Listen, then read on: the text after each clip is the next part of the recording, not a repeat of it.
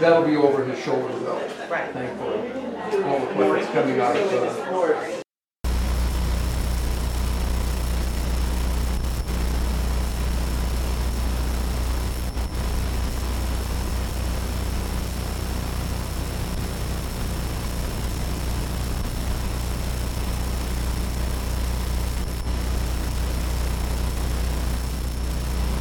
It's fine. Because it's just going to be moving again. I know. I know you need it. Go ahead and have a seat. Thank Him in the worship. For bringing us to that place where we sense God's presence. I'm Dave Householder, blessed to be your Bible teacher. Turn to John chapter 20, if you would. We're going to look at John chapter 20 today. We are going through the book of Acts, and we're going to touch on the book of Acts a little bit. We're going verse by verse through the book of Acts, and our theme is Outward Bound for the entire year. But today, I want to talk about that one thing which we all experience. There are things that you can't unsee. There are things we don't want to see, and we see them and we can't unsee them. There's some things that are not real pleasant to look at, or very surprising, or shocking. And for the rest of our lives, that's like a tattoo on our brains. We can't unsee what we have seen. And we're going to talk about that today. When you see something you can't unsee. And we're going to talk about how the resurrection of Jesus was something that his students, his disciples, could not unsee. You see, before the resurrection, this is from the life of Brian, the disciples were not the sharpest crayons out of the box, and they were flaky, and they would disappear, and they would say the craziest stuff to each other. Do you think he's the prime minister? I don't know. You ask him. I asked him last time. You know, there's that kind of stuff going on, and they're just clueless all the way through. And then they saw that one thing they couldn't unsee. They saw Jesus walking around after his crucifixion and eating with them and hanging out with them for 40 days. And afterwards, these Monty Python characters turned into New Zealand rugby players doing their haka before the game. If you've never seen a haka before the rugby matches, all of a sudden they were filled with incredible power. Almost all of them went to their death. These cowardly, strange, odd young men turned into these powerful apostles who turned the world upside down. So they went from this, had something they couldn't unsee, to this in no time. The book of Acts is obsessed with two things. This is the earliest church. And the earliest church was more like these New Zealand rugby players. Out they went. And the earliest church was obsessed with two things: the power of the Holy Spirit. The Holy Spirit is the main character of the book of Acts. Once you notice that, you trip over it. And the other thing is they were lit up by the resurrection. In every single speech in the book of Acts, they said it was the resurrection that was pushing them, motivating them to their very last breath. They couldn't unsee it. And neither could you had you seen it. But so what if they've seen it? They say something. We haven't necessarily seen the living Christ walking around. Why should we take their word for it? Because they saw something they couldn't unsee. What does that mean for us? Let's look at John chapter 20, verses 11 and following. This is Mary Magdalene in the garden. She was the first one to see that thing you can't unsee. And she had a hard time believing it at first. Who here has seen something you said, did I just see that? And you have to ask somebody else, did I just see that? She had a hard time believing what she first saw. Mary Magdalene, Jesus was right over her shoulder, and she was about to see, the first person ever, to see that one thing that the disciples couldn't unsee. And she was called one of the disciples also, by the way. John 20:11. Mary arrived back at the tomb, broken and sobbing. She stooped to peer inside, and through her tears, she saw two angels in dazzling white robes, sitting where Jesus' body had been laid, one at the head and one at the feet. So Mary goes to the grave. Now, who here's been to someone's gravesite? Most everybody was in someone's gravesite. Now, if you went back to bring flowers on Memorial Day or whenever, and you saw that it had been dug up, what would be your first thought? Oh, good, he's living now. You would be deeply troubled. Nowhere to put the flowers. There's the gravestone and there's a big hole. And your loved one is missing. This is not good news to Mary.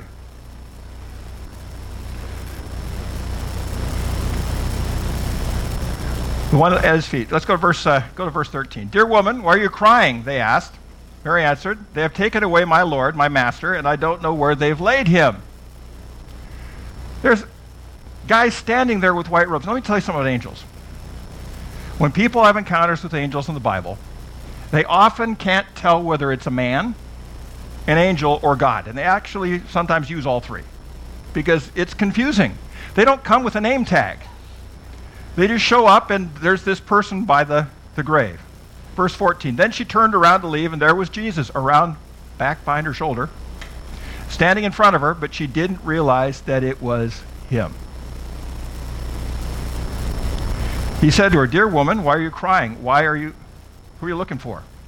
Mary answered, thinking he was only the gardener, sir, if you've taken his body somewhere else, tell me, and I will go and... Mary, Jesus interrupted her. He called her by name. And I'm here to tell you that the Lord wants to call you by name. And I'm going to give you some practical things you can do to listen for his voice so you can hear him say, Jeff, Karen, Amanda, Daryl. Jesus cautioned her, Mary, don't cling to me, for I haven't yet ascended to God, my Father. And he's not only my Father and God, but now he's your Father and your God. Now go to my brothers and tell them what I've told you, that I am ascending to my Father, to my God, and to your God. Then Mary Magdalene left to inform the disciples of her encounter with Jesus. She saw something she couldn't unsee. I have seen the Lord, she told them, and she gave them his message. These are the speeches in the book of Acts where the people making the speech say, the reason I'm making the speech is because of something I couldn't unsee. They had seen the risen Lord. The last one, Paul, saw the risen Lord on the way to Damascus. Peter at Pentecost. Peter and John before the authorities. Stephen's speech before he was about to be executed by people throwing stones at him. Paul on the road to Damascus. Paul in Galatia making a speech to the Gentiles saying, this is why I'm here, because of what I've seen. He saw it, it was so bright, it blinded him. Received his sight later on. James in Jerusalem saying, hey, since my brother, it was his brother, by the way, James the brother of Jesus, since my brother came back and we saw him, so on and so forth. Paul in Athens, he's with a bunch of pagan intellectuals. And he says, because of something I have seen and I want to tell you about it, we need to discuss this whole life after death thing. Paul on trial says, I'm just on trial because I believe in the resurrection. The resurrection lit the people up in the book of Acts. They couldn't unsee what they had seen, and in 30 years they turned the world upside down.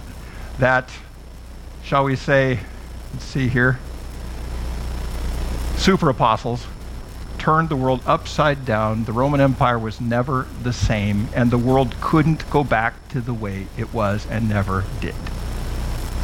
Because of something they couldn't unsee. Truth is, we tend to avoid seeing things we won't be able to unsee. Let me say that again. That's a lot of tongue twisting. We tend to avoid seeing things we won't be able to unsee.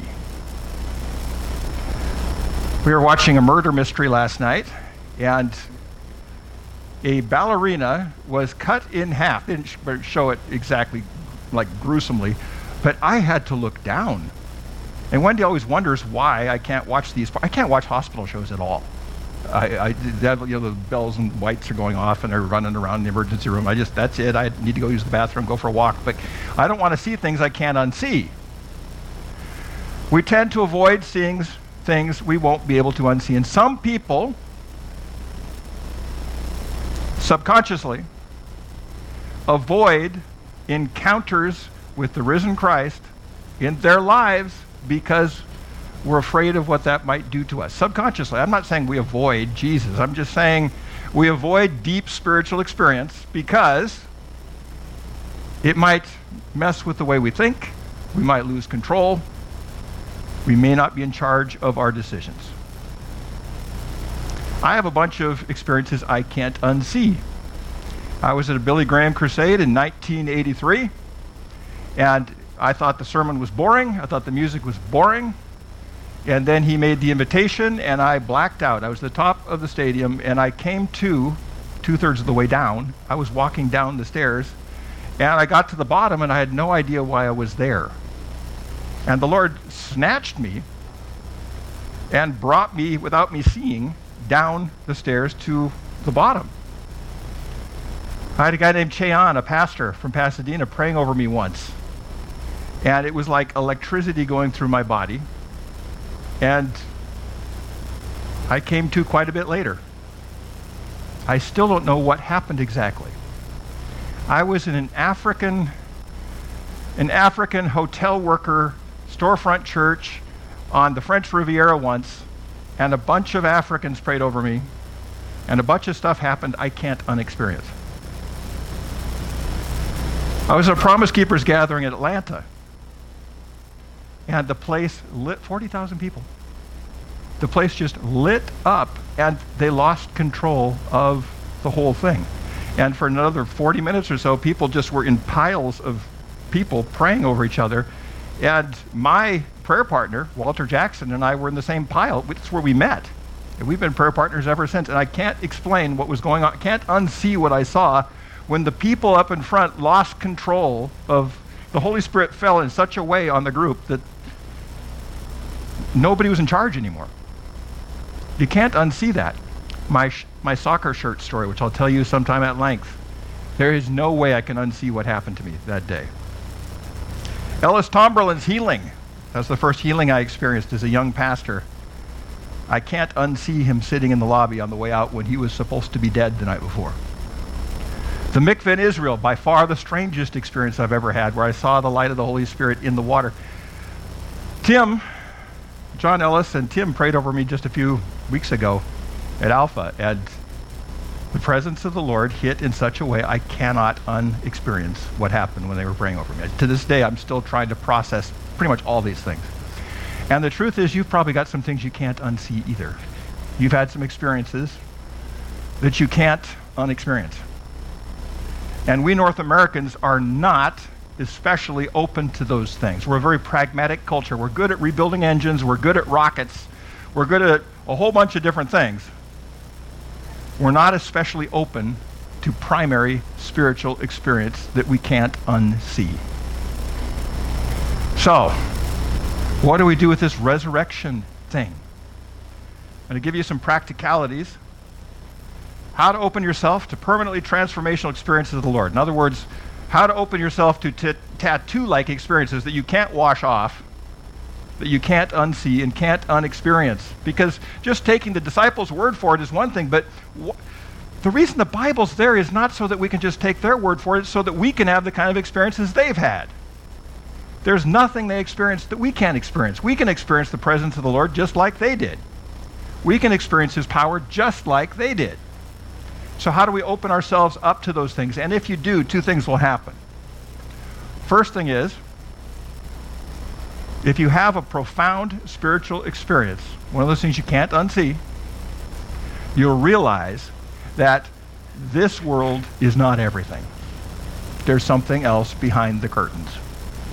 There's stuff going on that we can't fully explain and never will be able to.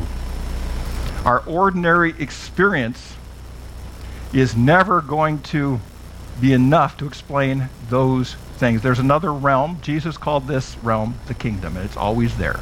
God's power, how He's running things, how things are going in the spiritual realm. You get a little glimpse of that, and you realize that what we see and feel with our five senses is not everything. And the second thing that's going to happen is you're going to stop being afraid of authorities. Who crucified Jesus? It wasn't the Jews, it was the Romans. This was a Roman execution on a cross. Now, everybody, we need some government, we need law enforcement, but who thinks that it can become tyrannical occasionally and has in history and could happen any time? Where people start to run your lives and control everything you're doing. We're all one generation away from that. It could happen at any time. And the second thing the resurrection tells us, along with this world is not everything, is that for the tyrants and the politicians who do not mean well for us, their time is up. The Roman Empire was a monopoly on power in the world. For hundreds of years, they had no rivals. And what they said went. And they used brute force to enforce what they were doing. And that brute force, if you didn't pay attention, eventually it would be the cross. It would start with a fine, it would move to jail, and if that didn't work, they'd move to the cross. And they'll put you to death if you weren't going to toe the line. Jesus died that death and came back and said basically to tyrants, your time is up. Our God is more powerful than any government authority, any tyrant. This is why every dictator in the world, who do they first want to get rid of? Believers. Because believers will never accept them as being the total, complete, top authority. We'll never be able to do that. So those two things will happen. Governments are based on coercion and control, and eventually fear of death if you don't pay attention. But our New Zealand haka doing apostles who were playing rugby weren't afraid of that, and virtually all of them were willing to die for it at that point, realizing that Rome's authority was not total. So, practical things. Number one, open up your body posture. Here's something you'll never find in the Bible. Let's all pray, bow your head, and fold your hands. Not in the Bible. I think it was designed by a preschool teacher, just to keep them from wiggling. In the Bible, people generally prayed standing with their hands like this. That's how they prayed. Open body posture changes the way our receptivity works. If you sit here like this, okay, Lord, show me what you've got. And it's tough to have open body posture, and sometimes we're very inhibited about that. Some of you here, probably for the first time, see people raising their hands in worship. You think, what is going on in here? People are opening up their body posture. It's about receptivity. And that's one of the first things we can do when we're praying, is to open up our body posture. Get outside. I think one of the biggest challenges for Gen Z and some millennials, not all millennials, is that they've spent most of their alone time in front of a screen, unless they're sleeping. There's something magical about getting outside, to see the magnificence of creation and the design of nature and how things work. It is amazing. We need to get outside more. Get outside. Open your body posture. Cultivate silence. I'm not real good at that.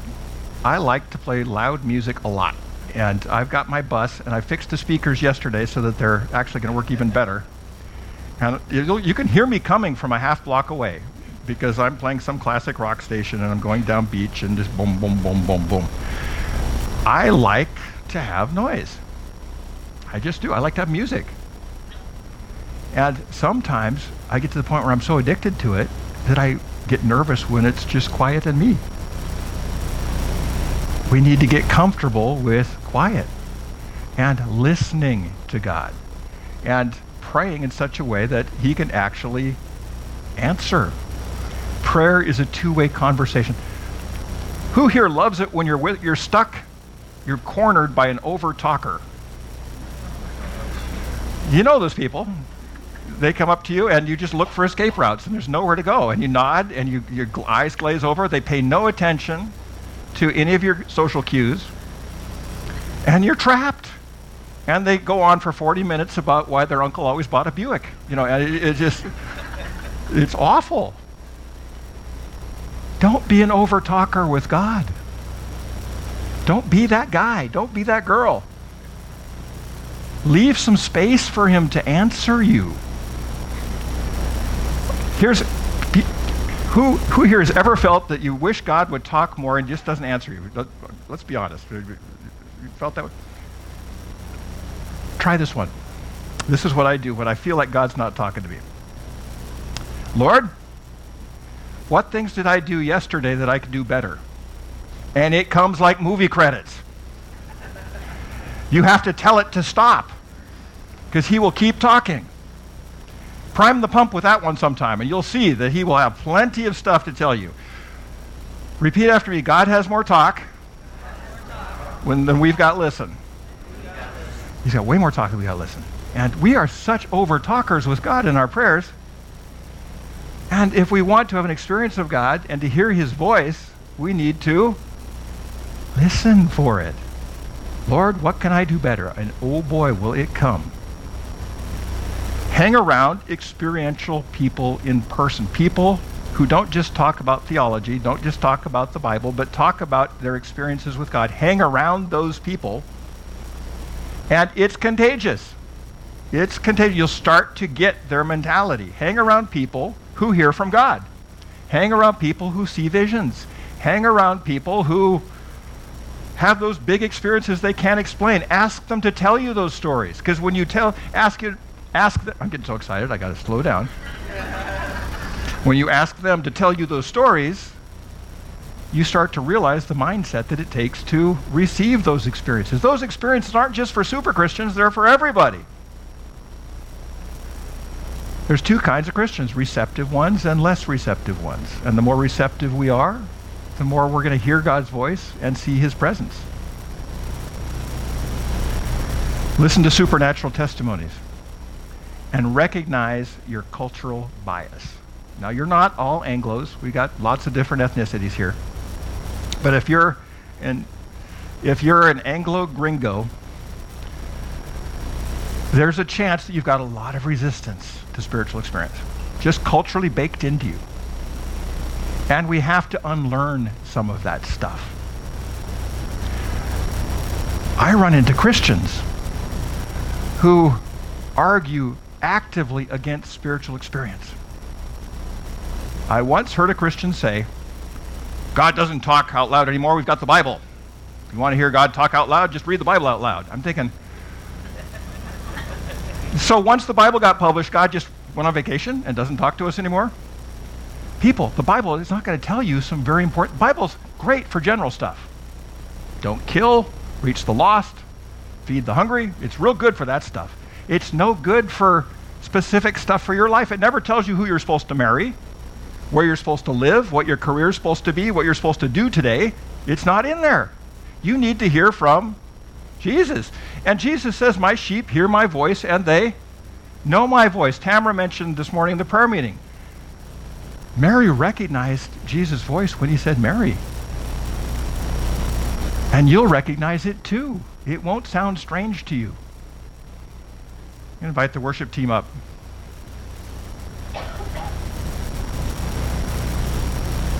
There is not a person in this room, or if you're watching all over the world right now, we've got people watching on several continents. There's not a single person listening to me for whom Jesus isn't right behind your shoulder, wanting to call you by name, and you won't be able to unsee it. Let's pray. Lord, I pray that you would bring to mind those times where we saw your presence, felt your presence, where we couldn't unexperience it. We pray, Lord, that you give us more experiences like that. Just like Mary Magdalene, Lord, you're right behind our shoulder. And you want to call everyone here by name. And you want to give us that moment that can't unsee, can't unexperience. Lord, to transform the disciples into super-powered New Zealand rugby players.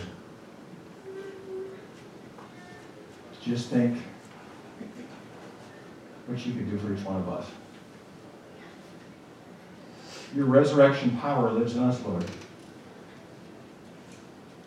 Give us some moments with you in the days, weeks, and months to come, so we don't have to take the disciples' word for it. We've experienced your Son directly, the risen Christ. And all God's people said, Amen. All right, we're going to stand up again. And it's going to be a little weird, but we're going to show some energy. We have a lot to do the rest of the day. We've got family and food and all that fun stuff. So we're going to burn off some energy now and make room for what we're doing later, right? There's still food outside, by the way, so if you haven't eaten, make sure you grab some, because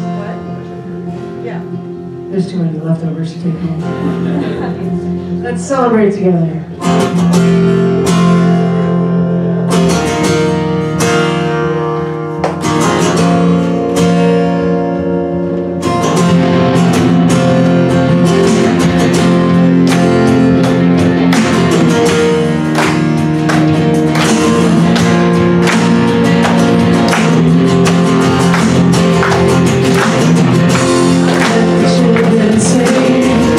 Song of liberation, the God of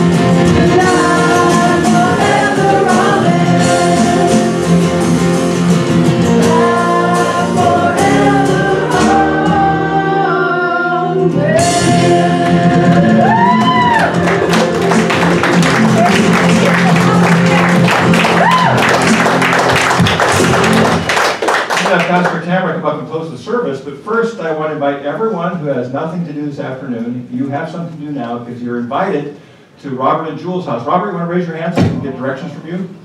This is really, it really is an all-comers thing. And we've been there 20 years in a row. You don't want to miss it. We got 35th annual. 35th annual. Wow. So we've only been there for just over half.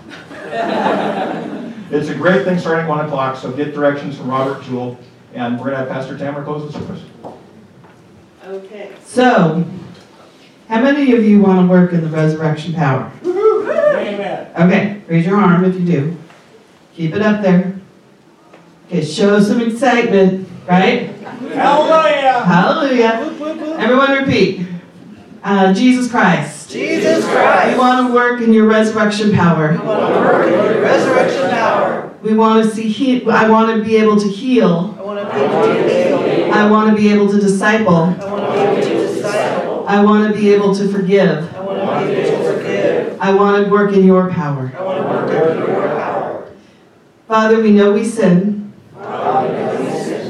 And so I ask that you forgive me. Thank you, Jesus, Thank you, Jesus, for all you've done. for all you've done For me, my family, my family, and for everyone in this world. for everyone in this world. Hallelujah. Amen. Hallelujah. Have a fantastic Sunday, and we'll see you back here next Sunday.